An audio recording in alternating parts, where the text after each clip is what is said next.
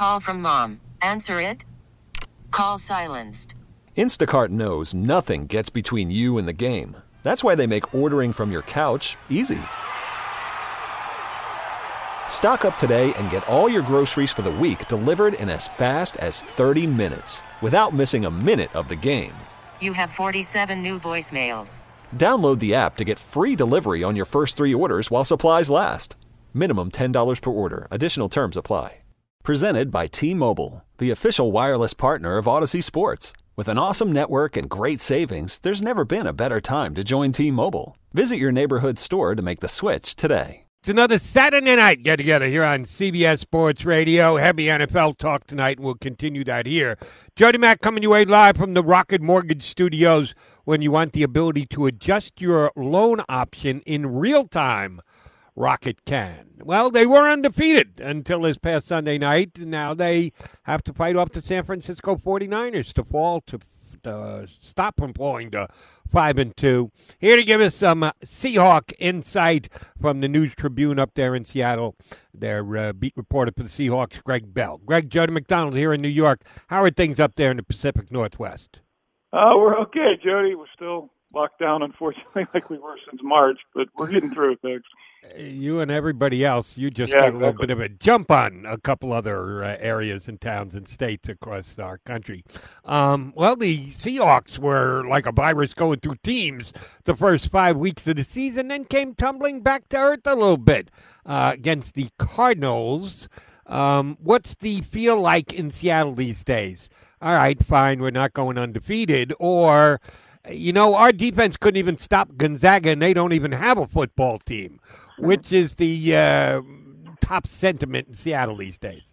Yeah, Gonzaga would have scored against them last week. They would have scored against them all season, Jody.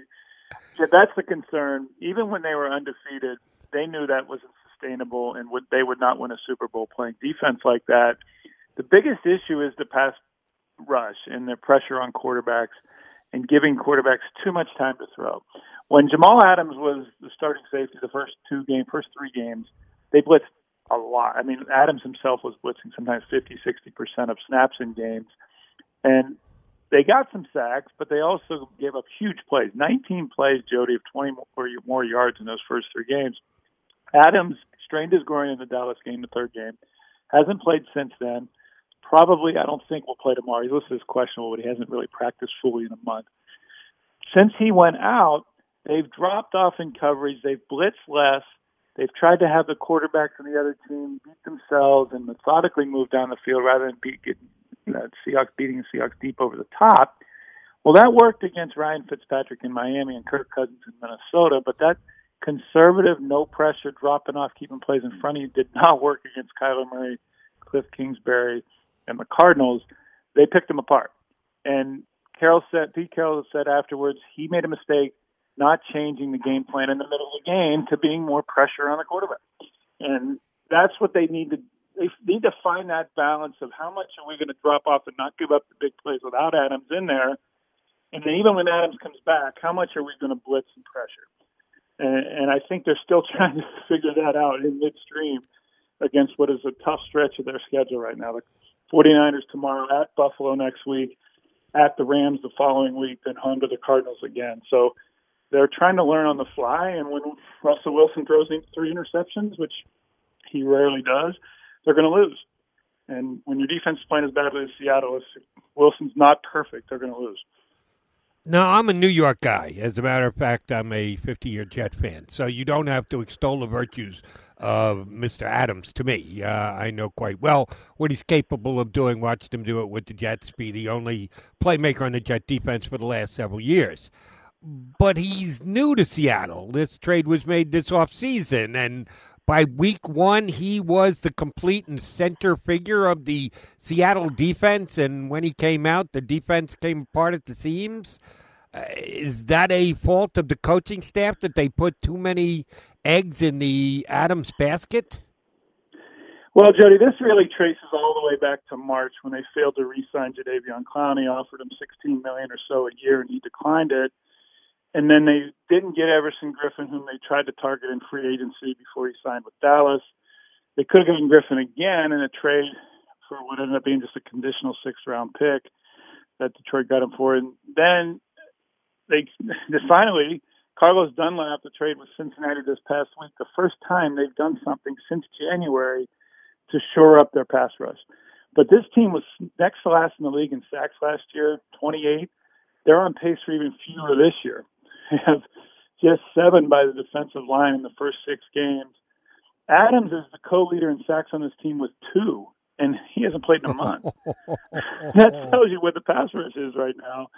So Adams, what he's almost best at, as you know, is blitzing. And they didn't have somebody who could affect the game blitzing like Jamal Adams. Bruce Irvin's out for the year, season-ending knee injury.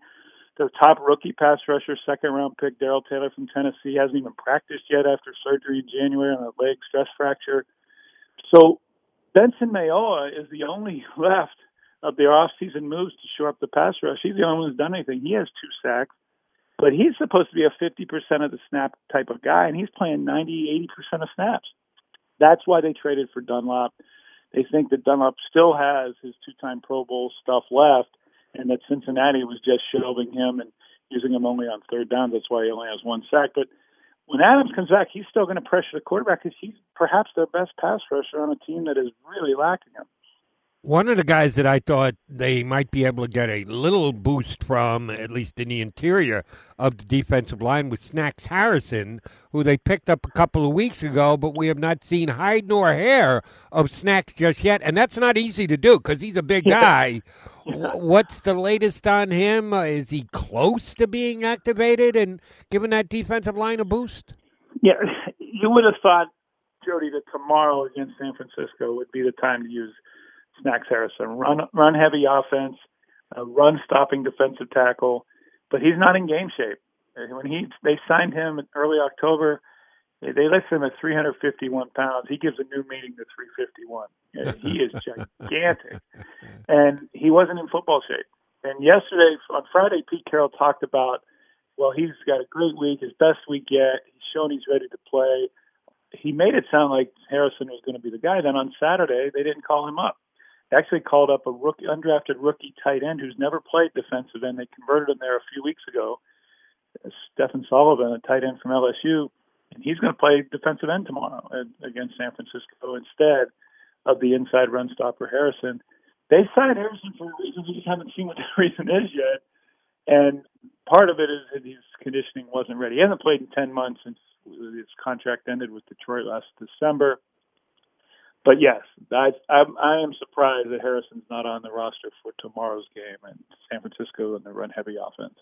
I saw that you wrote about the tight end turned D end, Stephen Sullivan from LSU, and that he's the kind of guy that you can root for. Is he purely going to play defensive end, or are we going to see a little two-way action in practice this week? Has he taken just defensive snaps, or is he going to be a two-way man? He's just going to play defense now. He hasn't played defensive end since high school, but he's 6'5", he's fast, he's got a long, lean body with some strength that NFL coaches love at edge rushers to have. The defensive coordinator, Ken Norton Jr., said he's got a prototypical edge rusher body, and they have been impressed in the last 3 weeks when he's practiced there. They just Saturday put off the injured list Colby Parkinson, their 6'7" rookie tight end, 4th-round pick from Stanford. They have enough tight ends. They have Greg Olsen, they have Will Disley, they have Luke Wilson, they have Jacob Hollister, who some people think might be dangled in a trade before Tuesday's deadline. They've got enough tight ends, so they won't use Sullivan there. They are going to try him at defensive end, and as I mentioned, they need anyone and anyone who can rush the quarterback right now, and they're going to try a kid who hasn't done it since high school. All right, you said Jamal Adams, although questionable, you think it's more like doubtful, if not damn close to out, not being able to play. I believe Chris Carson was also questionable on the last Seattle injury report. They've got some other options at running back, but I still believe Carson is their best option. Is he going to get some game time in Sunday? I'd be surprised if that happens. He had a sprained foot, and Carroll has mentioned that the MRI showed something in there, which is Carroll's speak for some kind of structural damage usually. They need him for December and January. They don't need him on November 1st, even though this is a division game. Carlos Hyde is also out, too, the number 2 back. Rashad Penny's supposed to be the number 2 back, and he's still on injured reserve after reconstructive knee surgery December, you're starting to see why the Seahawks are hesitant to give Chris Carson a new contract offer. He's in the last year of his deal, 2,400 yards rushing combined the last 2 years, but he has yet to finish an NFL season injury-free. Matter of fact, he hasn't been injury-free since going way back to junior college for him. He was banged up in wrist and hand injuries at Oklahoma State before the Seahawks drafted him. The position is one of attrition in this league, and that's what the Rams learned with Todd Gurley. It's why people don't draft him highly in the first round anymore. Buyer beware when you're paying running backs, and you can see on the Seahawks home situation why that is. It's going to be Travis Homer and DJ Dallas against San Francisco, it looks like, Jody. Travis Homer, they value for third downs because he's a better pass protector. DJ Dallas, the rookie fourth-round pick, got overwhelmed in pass protection in overtime when the Cardinals brought every single person in the desert after Russell Wilson. So I think you're going to see Travis Homer in on third downs, and maybe the earlier carries go into DJ Dallas because Homer's that much more valuable in pass protection. But it would surprise me with Carson nowhere near the practice field all week if he stepped on the field Sunday and played. One of the reasons I was somewhat disappointed by the Seahawks' loss last week was if they had won the game, DJ Metcalf's defensive play would have got even more play than it did because it was a loss. It kind of got somewhat pushed aside. It couldn't get completely pushed aside because it's one of the more amazing plays in the league over the last 2, 3, 4, 5 years. Did Pete Carroll chide the defense at all that our best defensive play was made by one of our best offensive weapons? What the hell's wrong with the rest of you guys? Well, actually, he praised the defense because right after that play, they put up a goal line stand and stopped. That's true, too. Yeah, I forgot that. My bad. Now, that game completely changed there. The Cardinals could have taken a 14-13 lead. The Seahawks got the fourth down stop. They go 97 yards the other way and take a 20-7 lead, one of 3 double-digit leads they blew in that game. Metcalf's play, Jody, the 2065 Seahawks are going to review that film of that play. Not just because of the speed, but because of the heart it showed, and Carroll loves that.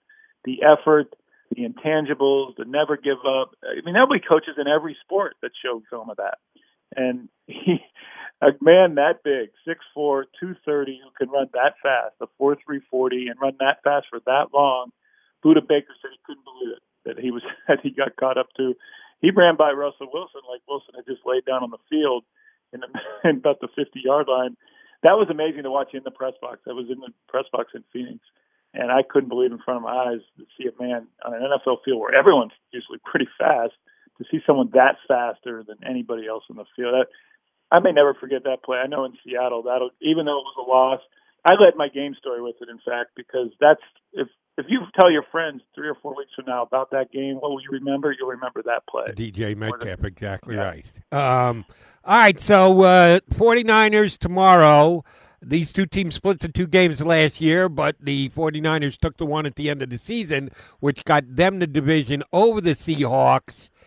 Is this a rivalry game? Do these two teams have a good disdain for each other, or is this just 2 really good NFC West teams, of which there are 4, battling in the middle of the season? Oh, these are rivals, and the rivalry really got rekindled last year. It was huge with the Harbaugh years and Kaepernick and Richard Sherman and Crabtree in the end zone in the NFC title game here. And it flickered for a few years when San Francisco was down in the Chip Kelly years, Jim Tom Sula, but now it's back, and San Francisco's loaded. They had started 7 players last week at New England on defense who had not been in the opening day starting lineup, and they still thumped the Patriots on their home field 33-6. They're still going to get a lot of outside zone read runs, a lot of play action. Jimmy Garoppolo's healthy now. George Kittle is healthier than he was in September. They're down to their 4th running back as well, and they've had so many injuries on defense. But they still have Fred Warner in the middle at linebacker. Eric Armstead is still in there. This is the talent level in San Francisco, and I think Kyle Shanahan is a great in-game game caller that can take advantage of Seattle's weaknesses on defense. The key for Seattle is to take away the run game early and make Garoppolo beat you without play action, just dropping back and having to throw. They've had success against San Francisco when they've been able to do that. They've had some success against George Kittle. Seattle's the only team Kittle has not scored a touchdown against in the division. The fewest catches against any division opponent for Kittle has been the Seahawks. So taking away the run, even though the 49ers are banged up in the back, so they're still going to run it. They want to put the game on Garoppolo's shoulders in the fourth quarter against Russell Wilson, and they think they can win. And I think you're going to see Seattle throw more than they have in recent games against the 49ers because of that banged-up secondary. Both safeties are hurt. Richard Sherman is out. I mentioned across the front, Nick Bosa is not playing, of course, out for the year. DeForest Buckner's now with the Colts. This is not as formidable a pass rush nor a pass defense as Seattle's been facing recently, and I think that's going to keep this trend this season so far of Russell Wilson throwing a lot, especially on early downs Sunday. All right, last thing. If I tell you that the San Francisco 49ers are going to be good enough to put up 31 points, can Russ cook enough to get 32 or more with his offense against the Niner defense tomorrow?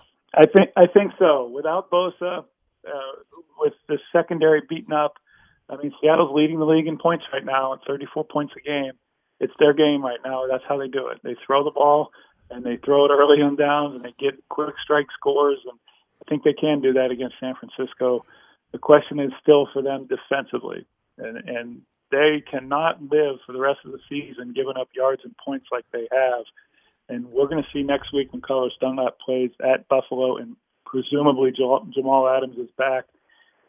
Perhaps Damon Snacks Harrison, a third All-Pro to that defense with Wagner and Adams. We may see a more full Seattle defense next week, but we're not going to quite see it tomorrow. Great stuff. Appreciate your insight. Thanks for coming on. Enjoy the game tomorrow, bud. Thanks, Jody. Always good to talk to you. Take care. My pleasure. Gregg Bell, News Tribune in Seattle. He says, he thinks the 49ers can score 30, 31 points, but he thinks Russell can do more than that, which he has. On average, 34 points this year. That's a pretty good offense and a pretty bad defense. The Seahawks, if you're looking for scoring, if you're looking for excitement, you're looking for going up and down the field, you always got to be tuned to the Seahawks this year.